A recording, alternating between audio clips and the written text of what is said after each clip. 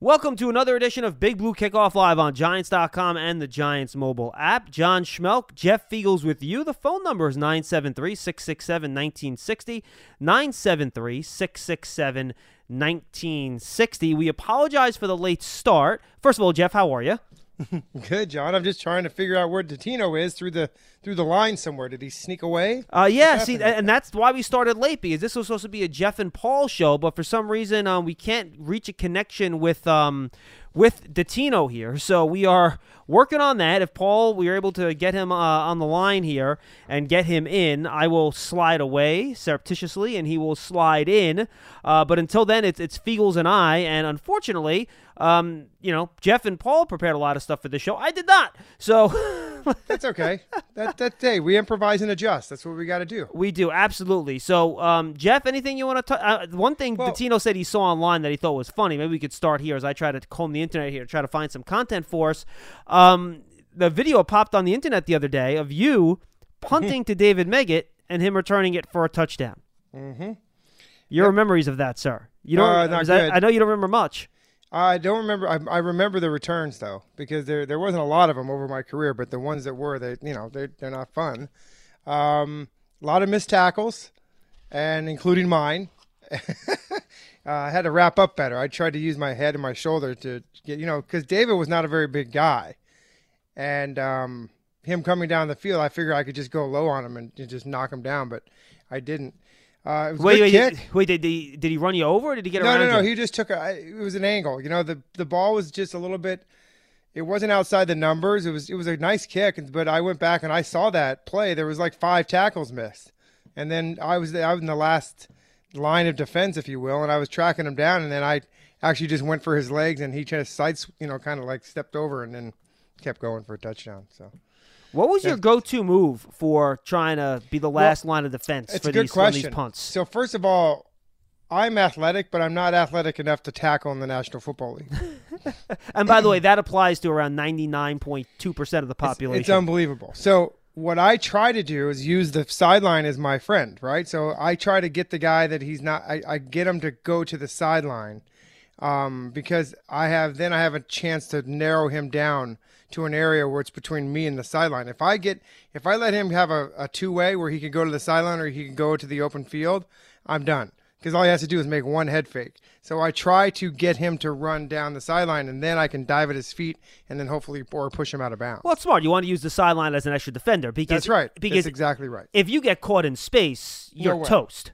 It's one little head fake, and it's just broken bones from there. And he's not just going to score; you're going to get embarrassed, which is the last thing you want to see happen. Yeah, and I'll tell you what really there's big plays in football, and a blocked kick and a punt return do wonders for your team and momentum, right? And I don't remember what the score was in that game, but sometimes those plays come back to haunt you in the long run, especially if they're early in the game. You're always trying to make up for that return.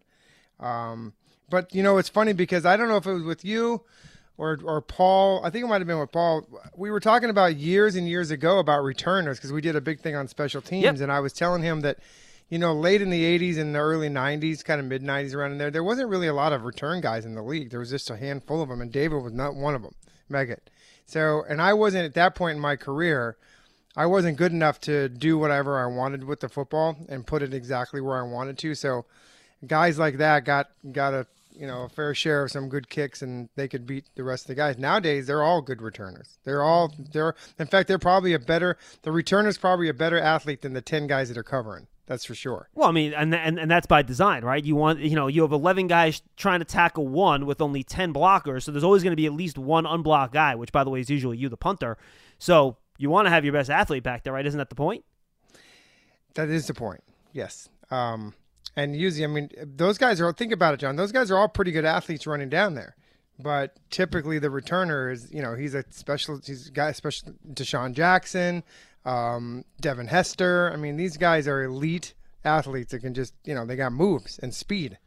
And me being the last line of defense, my last line of defense was don't even put yourself in that situation.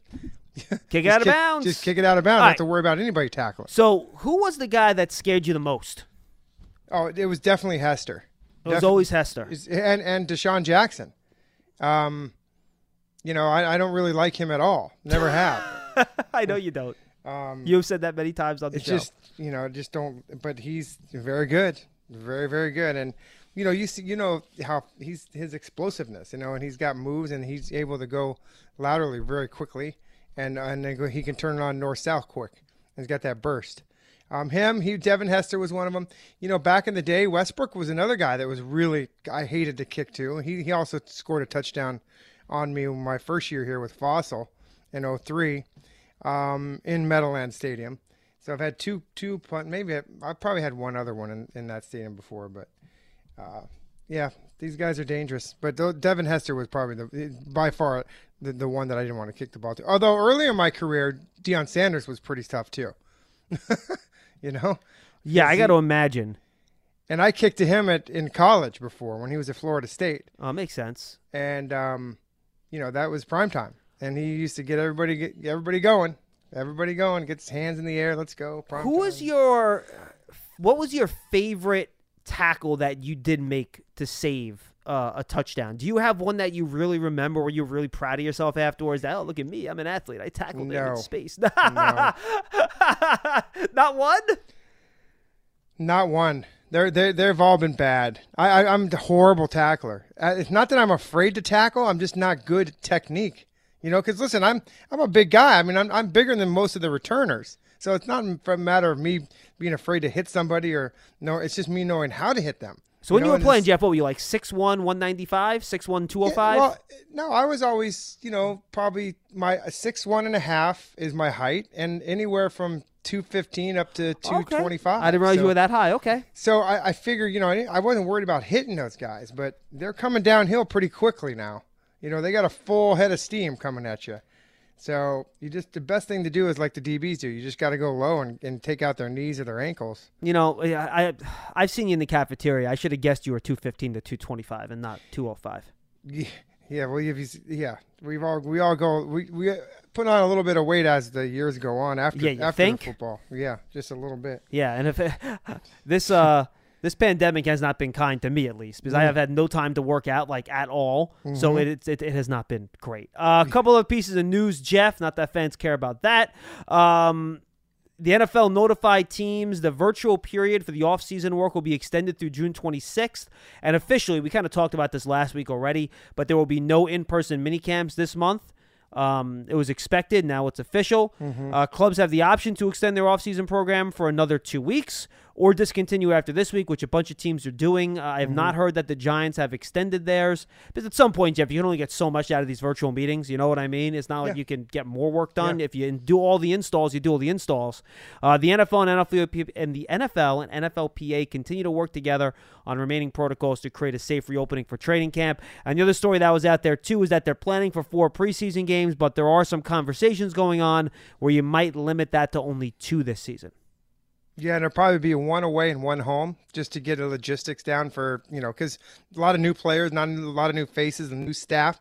The Giants are going to have to learn how to come out of the tunnel in a home game and an away game. Everything's different. So, and I'm telling you, the players they're not going to argue with the fact 2 preseason games. They'll take it. I mean, no. Well, and I wonder too, this will be a nice, preparation for future seasons, because they've talked about when they're going to lengthen the season. Are you going to shorten the preseason then? So this might be a nice little test run to see how that works. But I believe these 2 preseason games are going to be really, really important because they're going to, you know what I'm saying? There's not going to be a lot of time for the regular season that you're normally going to have. At least I don't think so. You've already missed all this other stuff. So I think it's critical for evaluation. And the starters, you need the starters to get ready too, right? Yeah. So, I mean, all those snaps are going to be hugely important. Yeah, and think about this. It makes each snap hugely important in practice now, right? I mean, because before you might be able to say, we got a month of training camp or we got 4 preseason games. I'll get my chance. Well, especially, Jeff, for the Giants, too, and Joe Judge has said this, he's never seen these guys in practice before, so he's kind of learning them all in person with a fresh start. It's really incredible. When I feel like this has been the off season of all off seasons. It's just been so long. And if you're a coaching staff, can you imagine how frustrated you must be that you are going into, the middle of June, and you have not seen your players. I mean, wow. Think about that. That is that is crazy. That is crazy. And these, they've seen them through Zoom. Listen, the rookies are Zooming every day. The veterans, not so much. I think that they're on a schedule. I talked to Tom Quinn the other day, and Tom was telling me that the rookies have special teams meetings every single day, and the veterans are twice a week. So that's on the special team side. Whether they're doing that much or that less, I don't know on the offense and defensive sides. But you hit the nail on the head, John. I mean, how much more can you do going over and over and over? So I think that the good thing about this for the players is they have time to study. They have time to be at home and take this time to really learn the new playbook. Well, and it's up to the players to take advantage of that too. And some guys are better in structure. Some guys are fine when you're able to be on your own and kind of freelance. So that's going to be on the individual player. Same thing for staying in shape, right? And we're going to find out who the guys are that are conscientious. And Dave Gettleman, and I think he's done a nice job of this, has talked a lot about getting the right type of people in that locker room, and I think that includes guys that are self-motivated. So I would expect this group of Giants to come back and, be in shape, be mentally ready, and be ready to go, because I think they got a lot of first-class people that care and will put the time in and work hard. I think this is where the whole philosophy as the head coach comes into effect, when his communication with the new staff and players. Everybody has to get on board. And we've heard this so many times about, everybody's on board. Everybody's on board with that. So everybody has to buy into what Joe Judge and his staff is putting out there. And I think that this team wants to win. I think they're eager to get started. And I'm sure that that's probably the case with a lot of these guys, is they're all in right now. You always have your couple guys that just try to buck the system, that think that they can come in and just get in shape. But in today's world, strength coaches and even players, we figure it out. We figure it out if you haven't been doing anything. All right, we got a couple other topics, Jeff, we can get to, but we do have a couple calls coming in. Again, the number is 973-667-1960. Have a call on the line now. Just to remind you folks out there that if you're trying to get in, if you get a busy signal, we only have one line in our remote setup here, so just keep trying. As soon as that caller drops off the line, we will get the next caller up. You can also send them into #GiantsChat on Twitter, or you can go to giants.com/podcast/BBK questions and submit your questions that way. All right, Jeff, let's go to the phone lines. Caller, you are on the air with Schmelk and Fiegels. What's your name and where are you calling from? Hey, guys, this is Phil from North Carolina. Hey, Phil, what's going on, pal? Hi, Phil. Good. Hey, John, just to let you know, I have your this number programmed under Schmelk for a while. I'm not going to put on the Giants. I'm just going to put on the Schmelk. That's fine. So. That works. That's pretty much what it is. Because I remember you test ran it earlier, and that's how I stuck with it. But anyway, question I have is, there's two ingredients I see for us to get into a competitive / winning season. One is our coach has to be able, in some games, outcoach the other coach, which I really couldn't say I saw that much lately. And then the other thing is, some of our players have to play above the X's and O's, and we didn't have, nobody played above the X's and O's, and so I just wanted to get your thoughts on really the latter. So, all right, appreciate it, Jeff. What do you think? Well, listen, those are big plays, right? Those are things that you need in games where the game plan is there, but it's not working, and you got to come up with a big play above the X's and O's, do something out of the ordinary to help your team win. And I think that comes from leadership. I also think it comes from just the inner self. Well, and Jeff, guys, get gifted players, right? I mean, that's why you pick these unbelievable athletes high in the draft to make plays like that. Ordinary players don't make plays like that. The special guys do. And I think you can go back and look at the history of the players in college and even in high school and just go back and ask his coaches, look at his tape. Was he that guy that was going above and beyond the X's and O's? And I think you really see that in I mean, it's hard to see like in an offensive lineman position, but that might be a guy that you see that extra effort down the field, making that one block to spring a guy free, right? But I think like a defensive end or somebody that's always getting at the quarterback or trying to make that extra play in a crucial situation, that's playing above the X's and O's and making big plays. You see that out of those guys making an interception. The quarterback just drilling one in a tight window for a first down. Things like that. You got to have a lot of that. And you got to have a lot of that for a young football team and a team that's not expected to win a lot. You're hoping that you get a lot of guys like that to be able to play above in the X's and O's. And that's important. It really is. It's also important that the coaches, they make note of that. They let people know that we understand what you just did, and we like that. That's all I got. What else you got, Phil? Hey, no, that's it. Thanks, guys. I appreciate your hard work. Hey, thank you. Have a good day. I appreciate it, man. You're welcome. And look, I think, Phil makes a good point, right? Coaches make a difference with game plans and X's and O's and finding matchups. Yeah. That's part of winning games. Part of winning games are the great players just winning. And really...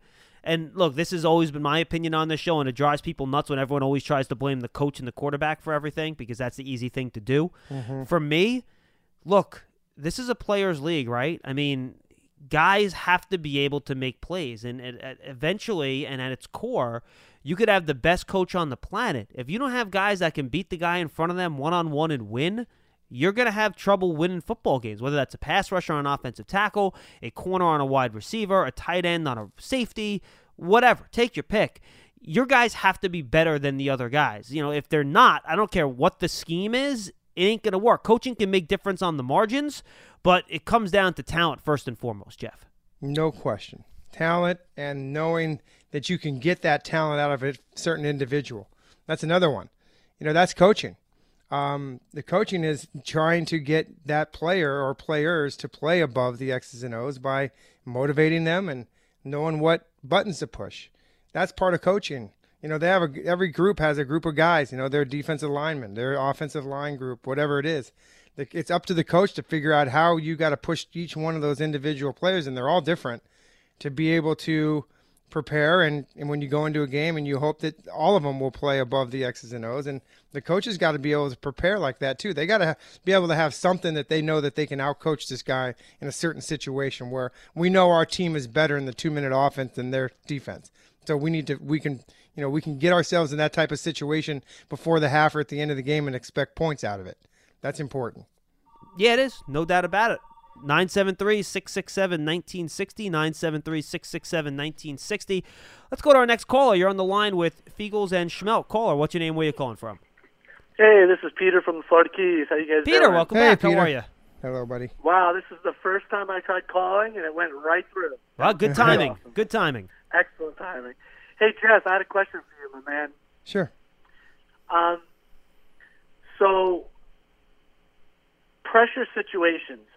As a punter, how can you prepare yourself for high-pressure situations in practice? Mm-hmm. What methods have you used in the years? Because, it's not common that we talk about special teams and all that type of stuff. I wonder how, as a punter and a punter's point of view, how you would handle something like that. And that's all I had, my man.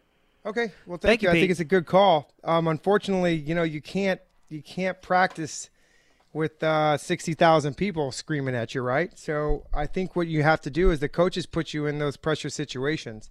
As a youngster, they want to see how you react to those. And in practice, they'll back us up, put us on the 1-yard line, and give us a situation. It's 2 minutes left in the half, and we're backed up, and we need the ball out of bounds. So you create those types of pressure situations in practice, and the more you do them, the more you feel comfortable with them once you get in a game. Now, the game situations are completely different because it's live and it counts. Practice, it counts, but it doesn't really count. And here's the thing.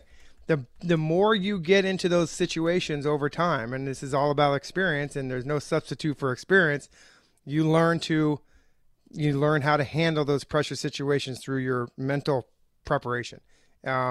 You've got to be able to focus and really, this is what distinguishes guys that make it in the league for a long time and guys that don't. A lot of guys have great legs, but they can't decipher between, when they get on that field and the concentration and focus. And your brain is a muscle. You got to work it. And mental parts of it is important. This goes for any sports. Look at golf, free throw shooting, basketball. Anytime that you're put in this pressure situations, you've got to practice it, but your mental part of it really helps. Yeah, no doubt about it. No doubt about it. 973-667-1960, 973-667-1960. What do you think, Jeff, about playing potentially either in a stadium with 10,000 people in it, 15,000 people in it, or no people in it? As a player, how do you view this whole kind of formula with how the game and players will get impacted without or having few or no people in the building? I think it's going to be strange, whether there's none, 10,000, or 50,000, right? I think that the one that we will be most used to is 50,000. And I would be very surprised if that's an amount they'd be able to get to. So I guess we got to get ready if you're a player to, is it just going to be the families of the players allowed into the stands? This is some of the things that who knows? Yeah, I mean something, right? But it's going to be weird. It's going to be weird because we're just not used to those types of, when you listen. I think the crowd has such a great. It's a good recipe for the game. I mean, it comes in. The crowd helps when you're home. The crowd helps you. When your team is on defense and that opposing team's on offense, the crowd helps you out. I think the crowd helps with momentum. A big play, the crowd is crazy. They're going nuts. You're getting that enthusiasm on the sideline. Where are we going to find that when there's a big play? It's going to have to come from the bench, right? Which it can. But it's just going to be different. I think the only thing that you can probably hang your hat on is that you practice with no fans. There's no one out there, so I think that's probably where you'll kind of rest your head on. It's like, well, we're used to this because there's nobody there. I don't know what the fans are going to feel like. John, I mean, watching games on TV with no one in the stands, I mean, do they, better than I would, if they can, superimpose something on, I don't know. Well, as a player, would you want fake crowd noise? Is that silly? What's funny is I think it would be something I would have to listen to. Like if it sounded real, unless it sounds like the crowd noise that we get out of practice, which you've heard before. It's like a jet engine. Do you like so that sounds bad. You don't like that? No, that's just annoying. I think if you had some white noise, background noise of crowds, like this, I think it might be okay. But hey, that's what the preseasons are going to be for, right? I don't think there's going to be anybody in the stands in preseason, so they'll have to get used to that too. Yeah, no question about it. All right, we have another caller on the line. Caller, what's your name? Where you calling from? You're on with Schmelk and Fiegels. Keith Brown. Hey. Keith, what's up, man? How are you? Cranford, New Jersey. Hello. What's on your mind today, Keith? Go ahead. Hey, no, it's been a while since I called in, but I listen to you guys all the time. I really appreciate all the stuff you, and especially some of the last couple of days. I mean, when you had the linebacker on that was I can't think of his name right now. Castillas. Yeah. But you did a good thing on now how the new coach and Belichick sort of work and everything else. It was real getting into those depths. It really helps do things for me anyway. One of the things I just wanted to talk about was that I think when it comes down to all the players, it's not only studying the film and recognizing what is happening, and so that you got to be able to instantaneously see what's going on and be able to react. It all has to be automatic. You can't, if you have to think about it, you're already one or two steps behind. Correct. It's all about now internalizing it, but also if you don't have the mind working, and you don't have all the stuff in there to make it happen and do it quickly, that's part of the big thing. And I think that's when you don't have the practice out in the field. I think a lot of people, it depends on whether you're more cerebral and able to make it happen automatically, or if you're the type of person that needs to have the on-field stuff to deal with. Now, it's different when you're in that place and seeing it on the field. Now, do you recognize it? And it's just getting to the point where I think that's where the people that are the long-term guys that are in the league, they're able to internalize it, see it, study it, and know it, and just react, and also be able to call the right plays. I mean, the really good guys can see what's going on with everybody and what do we have to do to react to this different things. And I'm really looking forward to seeing, especially what they're going to be able to do with the defense, because I know that's going to be a lot of things, a lot of young guys on there, and what's going to happen. And I'm looking forward to this season. I'm hoping it's going to be a lot better than the others lately. And, I appreciate what you guys have been doing. Hey, I appreciate it, Keith. Thank you for the call. Thank you. Good. Jeff, Keith, your thoughts? one thing you bring up is here's the thing with players too, and you make some great points as far as if it all goes into experience, right? I mean, there's also guys that are very confident, and when you're confident and you think that you can execute the play that's in front of you. I'll give you an example for like for punting. When you're directional kicking, you have to be confident that you're going to put the ball where you want it. You can't will it over there. You can't wish it over there. You've got to be able to be confident that that's your angle. I'm there, and I'm going to rip it, and the ball's going to go there. As soon as you start thinking about how to get the ball there, you're in trouble. And that's when, same thing with covering and throwing and catching and all that stuff, tackling. When you have confidence that you can do that, you're going to be fine. What happens is guys that lack confidence, and we've talked about this on our pregame shows before and talked about players and this and that. He just lacks confidence. He doesn't look like he's comfortable out there because he's not. He doesn't have the confidence yet. He didn't know the playbook well enough. He doesn't have confidence in his coverage skills. Those are when you get a team that has confident players, they start making plays. They start making plays above the X's and O's, and they start becoming a really good football team. Yeah, one point that Jonathan Casillas made, and that's the interview he was referring to, by the way. Lance and I had Jonathan Casillas up on Big Blue Kickoff Live on Wednesday's show. I can't recommend it enough. He was with us, Jeff, for like 40 minutes. He did an unbelievable job. Yeah. He was great. Gave really long, detailed answers. And the one thing I asked him is that, look, if you have a defense like the Patriots that's going to, be amorphous every week and change and really, do things that is specific to the team you're playing, right? How is that going to work with a bunch of younger guys that maybe aren't as experienced? And he said, look, that means early on you got to keep it simple, stupid, and that was the expression he used. So you don't give these guys too much. And he said that he thought might have been a problem last year, late in the year. To your reference, you're in week 10, and everyone's still like, oh, we got to get on the same page, and blah, blah, blah, blah, blah, blah. That maybe these guys couldn't handle everything that was being given to them. So that was some of the stuff that Jonathan talked with us to yesterday. He makes a good point. I think that when we talk about that, we talk about James Bettcher and his defense. I mean, a lot of people overcomplicate it, right? Guys, it's too complex. Now, in fairness, I saw plays where it's a simple cover 3 and guys aren't in their deep zone. So, sure. That's not complicated. That's just you not paying attention. 100%. I think that, in their preparation in the meeting rooms during the week, putting these things together sometimes can be pretty complex. And then being able to practice it. And if you're not on board the first time, it's just like anything else. When you get behind in your preparation, it piles on. And then you just don't have the confidence and you just don't know it. And then if you have to take a test, you fail. Well, that test is Sunday at 1:00. If you don't know what you're doing during the week, you're going to fail the test on Sunday. Yeah, exactly. And, you hope that these guys can, figure things out quickly.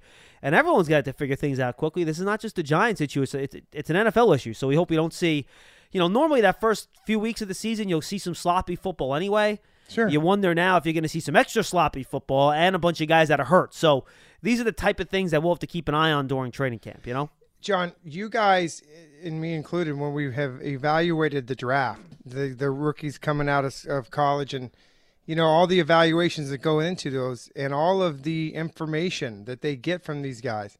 The Wonderlic test, a lot of people are like, well, does it really matter? It does. Sometimes it does. I mean, it does matter. It's to see how these guys think. It's to understand how they can cognitively get through meetings. How can they pick up an offense? What did you get on the Wonderlic? Do you mind me asking? Do you remember? I never took it. Oh, you never took it? Yeah. Yeah, see, because punters don't have to be smart, right? Well, punters, we never had to go to the combine. There was no punters in the combine back then. I got you. Okay. And so I think that when you look at these guys and their acumen for football and football IQ, it makes a big difference. It really does, because if you're a coach that's sitting in there and you got a group of guys that just they're not the sharpest knife in the drawers, you're going to have a hard time. You're going to have a hard time preparing them and retention. These guys move fast. And that's why, John, you know this because you've seen the way that these guys come in minicamp, and they come in the off-season workouts and then the OTAs and all that stuff. That's a buildup of an installation of the offense and the defense and special teams. Then they take a little time off. And then when you get back to training camp, it's an accelerated review of what you've learned the last 8 to 10 weeks in the off season. Well, think about that now.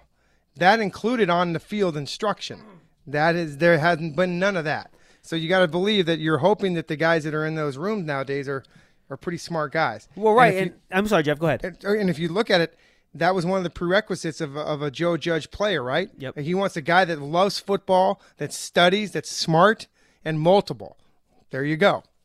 Now, for fans, obviously you guys aren't in the meeting rooms, either am I. And Jeff, correct me if I'm wrong, but maybe you're not really in the offense or defense meetings either. But my understanding is that during these off-season programs, right, during OTAs and things like that, basically for each minicamp and each level, you go from like classroom work to OTAs to minicamp. That's kind of the progression, right? Mm-hmm. And each time you go from progression to progression, you're basically reinstalling your offensive system. So you're doing installs, and then you include training camp 3 or 4 times over the course of the offseason. And that includes, with the OTAs and the minicamp, on-the-field installations. So they've already missed out on 2 on-field installations. And for the guys that need to learn by doing it, and there's a group of guys that, you can only learn by doing it. That's just the way guys are wired. It's not their fault. That's just the way things are. You're only really going to have, Jeff, 1 installation in training camp. And that, to me, is where the big change is going to be, because you're only really going to work on this stuff on the field once through. Rather than the 2 or 3 times through, or 3 or 4 times through, you'll do it in a regular offseason. That's right. And, that's why you've always seen in preseason everything is so basic. You don't get game plans in preseason. Yeah, it's because in that first preseason game, they're not through installing the whole playbook again. No, they're going to go. We're going to give you the 15 plays or 20 plays that we know and we've been running, and then you go to move on. You keep moving on, and one installation is built on another. Right. So we put our protections in this week for this type of these calls. Then the following week we put in these protections. And the following week we do these. And then, now we're going to put in some different runs. We're going to put some counters in there. We're going to put some sweeps. Then we're going to start putting some special, pass plays in there, play action, talking about offensive stuff. So you got to build on the foundation you build the foundation of your offense. And this is what we run. Are we an 11 personnel team mostly? Are we this, and this? What is our base offense? And then off of that, we build and we continue to build. And then here's the thing. There are certain guys, like you said, they learn better on the field. And that is a timing issue with the quarterback, the running backs, and the receivers. You got to go, if you're a receiver coach like Tyke Tolbert, he's telling these guys to get out of your break around the 11 yards from your route. This is where you would be doing it. That's hard to teach just watching on film other than breakups. Mm-hmm. You've got cut-ups. We're showing this is this route. Watch him run this route out of this offense. And remember, they don't have a lot of tape to show these guys from last year because the offense is different. So they're probably watching a lot of Dallas tape. Jeff, here's another question. I'll ask this question in a second, but first I want to go to our next caller. He's been holding. Sure. Let's go to him. Caller, you're on the line. What's your name? Where are you calling from? Thank you, John. Okay, Jeff, actually, I'm going to ask the question first. I'm just kidding. Go ahead, Charlie. What's up? Yeah. Hey, guys. Hey, because the Casillas interview was really good, and he made a point that I thought was really poignant in the sense of, like, he was saying that the Giants got rid of a lot of good players, and you can't do that and expect to win. And he said, I'm hoping that now that things have settled down, they will not do that. And yeah, but Charlie, just remember, Charlie, just remember this, okay? Vernon they got Zeitler back for Vernon, so he wasn't just let go, right? That was a trade. Yeah. Snacks Harrison isn't on a team right now, so my point is that they probably let him go at the right time, correct? And they had Janoris Jenkins all year last year except for the final couple of games. Yeah, well, I'm really talking about JPP, and I'm talking about Odell Beckham. Well, JPP didn't play last year. Well, he came back last year. Yeah, a bit, not much though. He was hurt. Yeah, he was hurt, and yeah, I know, but I think when we got rid of everyone says 2016, like they didn't get it done. They got it done for 1 year, then it fell apart. Yeah, but Charlie, here's That's the thing. not Remember true. this too, though. Charlie, remember traded this. him. If you have JPP on the roster, you don't have the money to sign a James Bradbury. Well, I mean that. No, Charlie, their salaries are identical. It's a fact. Yeah. It's not me making things up. That's a fact. No, and by the way, I would have rather. and by the way, have JPP, and he was a free agent this year, by the way. So Yeah, you would have had to re-sign him anyway. You know what I Right. mean? His contract would have been up. His contract was up after last year. Yeah, I know. I understand that, but I think they got rid of the wrong guy in trading JPP. They should have gotten rid of Vernon at that time. But anyway, I don't want to go back and repeat that. Mm-hmm. But I did see something on just to follow up. Jeff kind of cut me off on the punting holder situation. Well, I just saw a clip of 1981, the Giants, and Hofstadter was the holder, and he ended up doing a fake field goal and threw a touchdown pass to Carl Banks. Now that we have the 48 instead of 46 players on the roster, one of them I know has to be an offensive lineman, but why not the other one, the third-string quarterback? Let him become the holder, work with those guys, since he doesn't have to know, he'll still be in the quarterback meetings here and there, but he's not essential to be there. It's really your first and second string, and have that guy be your holder so you have that potential of running fake field goals and possibly doing some of that touchdown stuff. There is going to be a coach this year, and it's going to be a smart one like Pete Carroll or Belichick, who's going to change this. The punter is not going to be the holder, and they're going to put a quarterback in there. You watch. It's going to happen this year. The last quarterback that was a holder was Tony Romo, and he screwed that up. Well, I know. Okay, but here's the thing. I understand your point, and it's well taken. But here's the fact. I'm talking about the Giants now because we care about any other team. Riley Dixon, if you go back and look at him in college, the dude ran fakes constantly, threw touchdowns, ran for touchdowns. Oh, did he really? Oh my God, he is more than capable of running a fake punt. There you go, Charlie. So, All right. in fact, Good. he's pretty good at it. And And by the way, I would rather take my chances of a guy that's going to attempt 38 field goals in a season and have 40 extra points, and not screw one of those up, rather than have a quarterback work with the guy for maybe one fake field goal all season.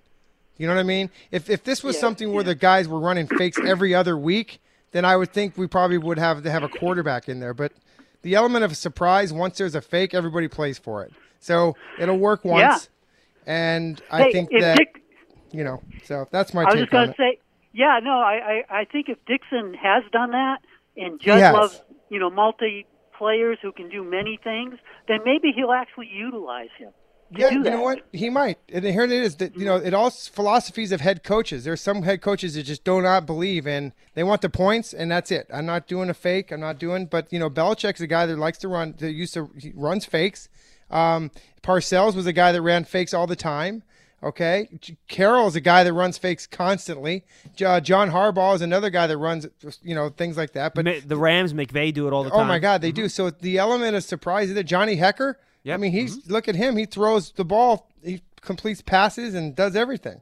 So it's just a matter of who you got there. Thank you, Charlie. Appreciate the call. Yeah. And, the Patriots have been creative with that sort of stuff before. Jeff, I'm sure I asked you this before. How many times in your career did you execute a successful punt fake? Well, so I was like 0 for 6 in my career. Yeah, throwing, correct. That throwing. I knew. And the number 0 for 6, 2 of those were planned. The other ones were aborted where I just threw them away, so they counted as an incomplete pass. All right, so those aren't really fair. So I was 0 for 2, basically. One, I threw to Irving Fryer, if you remember that guy's name, he was years good. and years ago. Really good player. And I overthrew him. And then the other one was against the Giants. Was he open, Fryer, when you overthrew him? Was they he both wide were open? Oh, they were both open. And the second one I threw to Jim Finn against the Cardinals one year, and he was open. And I threw it, but he gave me alligator arms over the middle. He should have caught the football. He should have caught it. Okay, so one bad pass, one good pass. And then on field goals, okay, I think I might have run one field goal fake in my career in a regular season game, and it wasn't even a pass. It was a shovel pass to the wing, the guy that came back, and it actually would go down as a pass. And they read it, and they tackled the guy for a loss.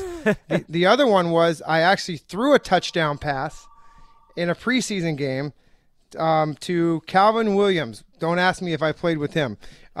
He was with the Eagles. Yeah, Eagles wide receiver. It was him and Fred Barnett, if I remember right. right. Good memory. And so he was lined up. It was the old trick where we only had 10 guys on the field, and we were faking like we had too many guys on the field. And Calvin ran off the field, and he stopped right outside the numbers, and he was wide open. I just stood up and threw it to him. So now, but that rule is now you can't do that. You got to come back in, like you got to either come back into the field of play and back out. Was that under Buddy Ryan? That was under Buddy Ryan. Yeah, that sounds right. It does, right? Yeah, because that sounds like a Buddy Ryan maneuver. It was, and we practiced it. So I do have a touchdown pass in my career, even though it didn't count other than preseason. But so I got that going for me. Yeah, I didn't know about the preseason one. The other ones I knew about. I didn't know about the preseason one. Well, nobody knows about the preseason ones. And for good reason. They don't count. I mean, if you think about the 352 games that I played in a regular season, imagine if 22 years of preseason games.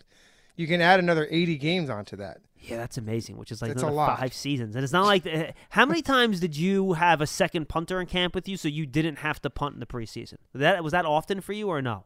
Up until there was always another guy in camp until later in my career, like maybe around the 15 years of my career, they knew that they didn't need anybody else, and we could use the jugs machine and we could monitor and they could use another defensive lineman rather than a backup punter. You know? So did you ever not have to dress for a preseason game? I only missed one game in preseason, and that was the year that I hurt my knee, and I actually ended up sitting out a game. Okay, so that's okay. So that was due to injury, but there wasn't a game where they're like, "All right, we'll just have the second string punter do this, and you don't have to play." Okay. No, I always would play, and I'll be honest with you, I always wanted to play. Right. I was asked a couple times if I wanted to take the day off, but I didn't because I love football so much. I wanted to play. I wanted to get ready because. Yeah. Besides, I mean, Jeff. You can still get your 18 in the morning before you go to the facility. No, absolutely. So the games are. I mean, preseason the games are at night, so I can get more than 18. But I always liked it because, listen, it's punting. I mean, I'm not out there, getting hit every play, so I wanted to play. I really did. Unless you're in the Pro Bowl, in which case you are going to get hit. Unless in Atwater, yeah, I'm not voting for him for the. Did he get in? I think he was a nominee this year for the Hall of Fame. Yeah, I don't think he was elected, but he was a nomination, I believe. He's not getting my vote. For those that don't know about it, I was in the Pro Bowl, and Steve Atwater, we had a roughing the punter penalty in the Pro Bowl. By the way, Steve Atwater, for you younger fans that don't know, an excellent Pro Bowl safety for the Broncos. Oh, my God. But he decided that he wanted to rush in the Pro Bowl when nobody blocks in the Pro Bowl, and there's no rushing in the Pro Bowl for punting. Well, he did, and he hit me. I mean, I'm like, what are you doing? He's like, oh, dude, sorry, man. I'm sorry. I'm like, sorry. It's a 15-yard penalty. If you're sorry for that, that's fine. What are you hitting me for? It's a Pro Bowl. He ended up helping you up, right? Yeah. I mean, get him. We need to get a little psych test on him. I think I need to get Steve Atwater on the phone. Maybe that's what we could do in the next month. We can try to find Steve Atwater, and we can have him talk to you about it, and maybe you guys can reconcile. And you can, kind of talk out your Pro Bowl incident. Now, here's the thing. So that was an incident where, you're not supposed to do that, right? Well, there was a play a few years back. You might remember this when Brian Moorman, they ran a fake punt in the Pro Bowl.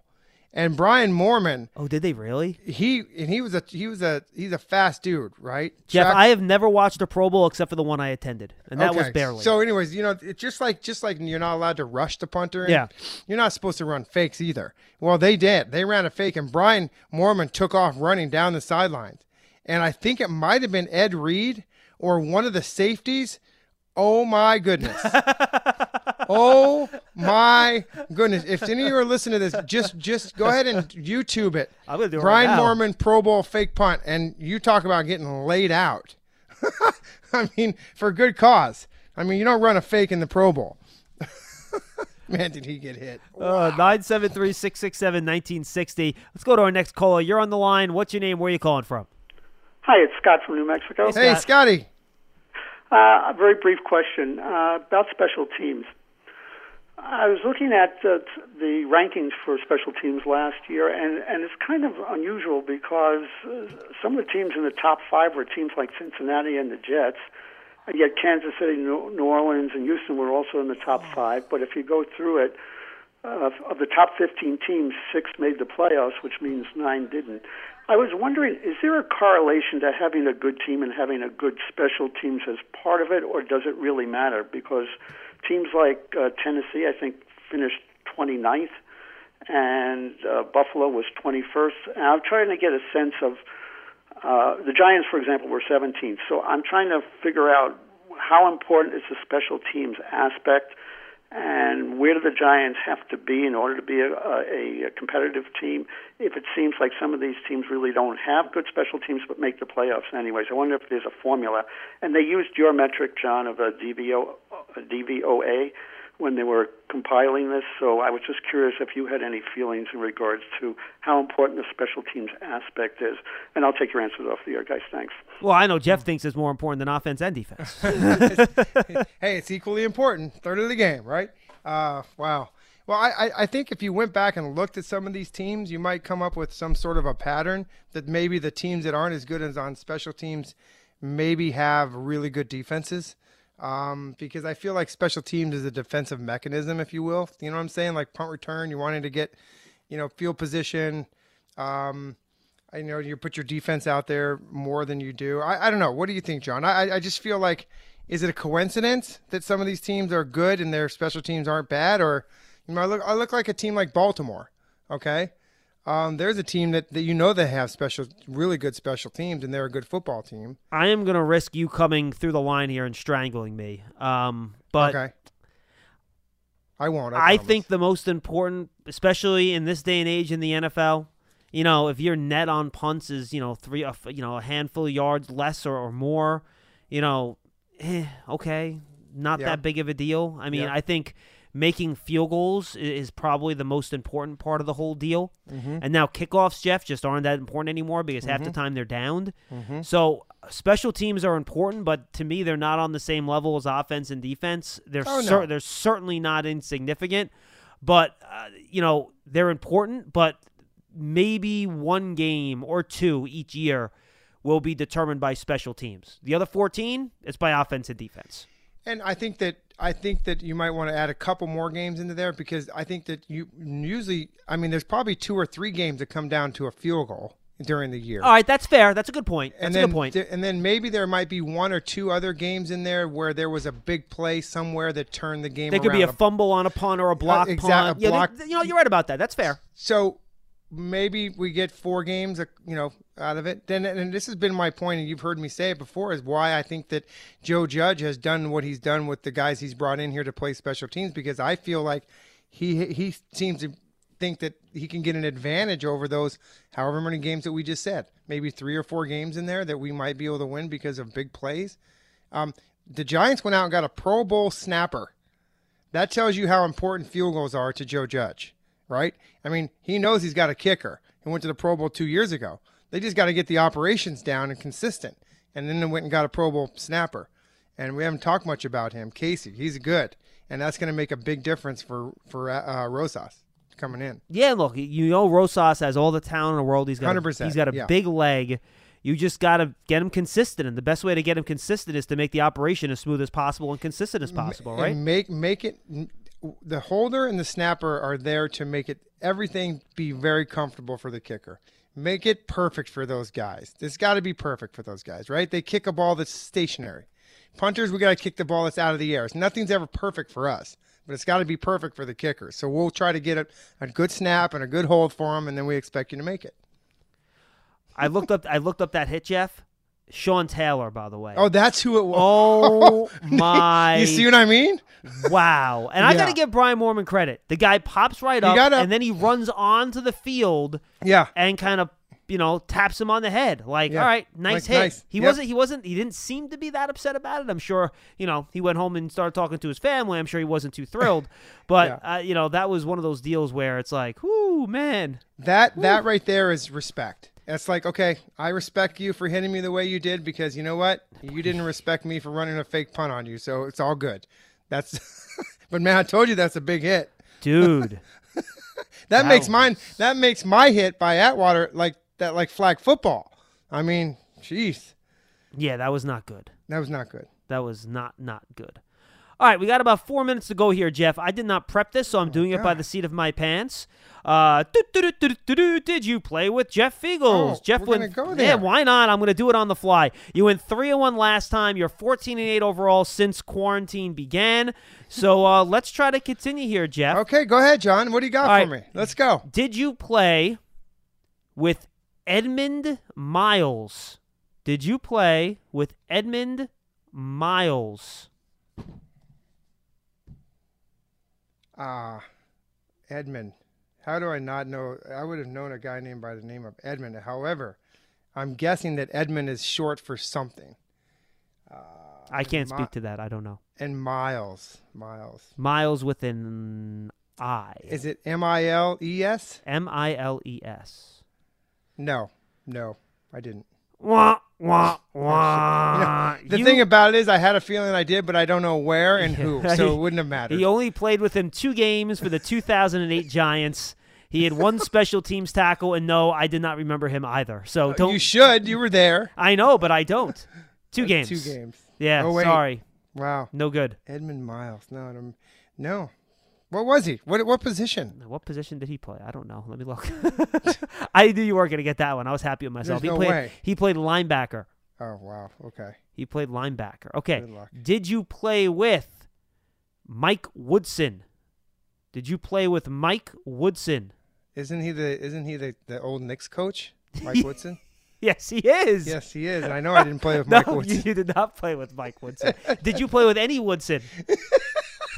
Look at you, Strunk, going into the basketball world. Did I play with any Woodson? Yes. There's There's a lot of Woodsons out there. Rod Woodson. You didn't play with Rod or Charles or Darren, right? No, I didn't play with those guys. No. There's probably a Woodson somewhere in there that I did, and I'm not going to know who. So I'm going to say no, I didn't. Nah. Did you play with Andre Woodson? He was a Giant. No. You weren't on the team with him? I don't think so. I mean, I could have Let been. me check that. Were you on? Andre Woodson played for the Giants in 2008, so you did play with an Andre Woodson. Come on. I should have went with Andre. Darn. So what position did he play? He was a quarter. He was a quarterback. That I remember. You do? Yeah, him I remember. He was a quarterback. He was a draft pick. In 2008. Yeah, that's correct. He was from Kentucky. I was on the team in 2008 and don't even remember that they drafted a quarterback named Andre. Oh, I do now. Yes, I do. Okay, so I'm counting that one as a loss. Okay, way to circumvent that one. Okay, No, that's fine. I'm giving you the win for Mike Woodson. I'm giving you Okay. the loss for Andre Woodson. Is Okay, that fair? good. Yeah, that's fine. Okay. All right, I'll take that. All right, I got 2 more here for you. Did you play with Chris Claiborne? Did you play with Chris Claiborne? Yes, I did play with Chris Claiborne. I think that was his name. I know he was a safety from New England. No, Chris Claiborne was a linebacker that played with you on the Giants in 2006. Wasn't there a Claiborne that played for New England too? There was a Claiborne. Well, he also played. There was a Claiborne that played for Seattle also. I think that was a different Claiborne. That's not this Claiborne. Let me see. Was there a Claiborne that played for New England? Let me search for Claiborne here and see if someone comes up. I do not see a Claiborne here that pops up for New England. Okay. On a quick search. I could be wrong, though. I haven't looked very, very hard. All right, do you want to do one more? I feel like you're real struggling here, so I want to take advantage of it. Of course you do. Yeah, one more. I'm going to throw it. Okay. Did you play with Patrick Pass? Did you play with Patrick Pass? It sounds to me like you made that name up. Did you play with Patrick Pass? No, I didn't play with a Patrick Pass. He played 1 game for your 2007 Super Bowl champion New York Football Giants. No, he didn't. Yes, he was targeted for 1 pass that year. He was a fullback. I remembered Patrick Pass. Patrick Pass caught 1 pass. No, he was targeted. He didn't catch it. Wow. That's probably why he didn't only make it. played 1 game. And he actually won Super Bowls with the Patriots. He was with the Patriots from 2000 to 2006. Gosh, that's horrible. No, you were horrible. You went 1-4 today. Yeah, or 1-5. You ganged up on me though today. You really ganged up on you. What do you mean? You ganged up went on you? and found me guys that played 1 or 2 games with me across Jeff, my career. I didn't prep for this. I literally, as you were answering the first one, I was finding the next guy. Well, you so should do that more often. I know, I really should, right? So you went 1-4 today. So now you're 15-12. Okay. All right. Well, now we're back as respectability, as you would say. Okay. Well, for me. For you. For me. Wow. My goal is by training camp, I want to get you under 500. We got a long ways to go. We don't know when training camp is. He was Patrick Pass, 3-time Super Bowl champion, by the way. And by the way, real quick, I know our show's going to end, but did they come out with? You said that dates for training camps have they come up with those yet? Or now, Dottino anything? said they did. I was looking for that in the 30 seconds I had to prep before the show, so I did not have a chance to find them. So maybe. Maybe sometime in July. I'm sure it's going to be sometime in July. The Giants originally were supposed to be they had guys kind of showing up at different times in in the July 23rd area. So some guys will probably be a little bit earlier than that. But no, Dottino told me he saw something. I did not have a chance to look for it before I had to scramble and host the show with you when we started. So I don't know.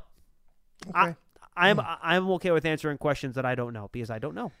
No, we don't know, but hopefully we will know soon. Well, hopefully we can get Dottino's connection ironed out so we can have him on the show tomorrow with Lance and I. We'll try to figure that out.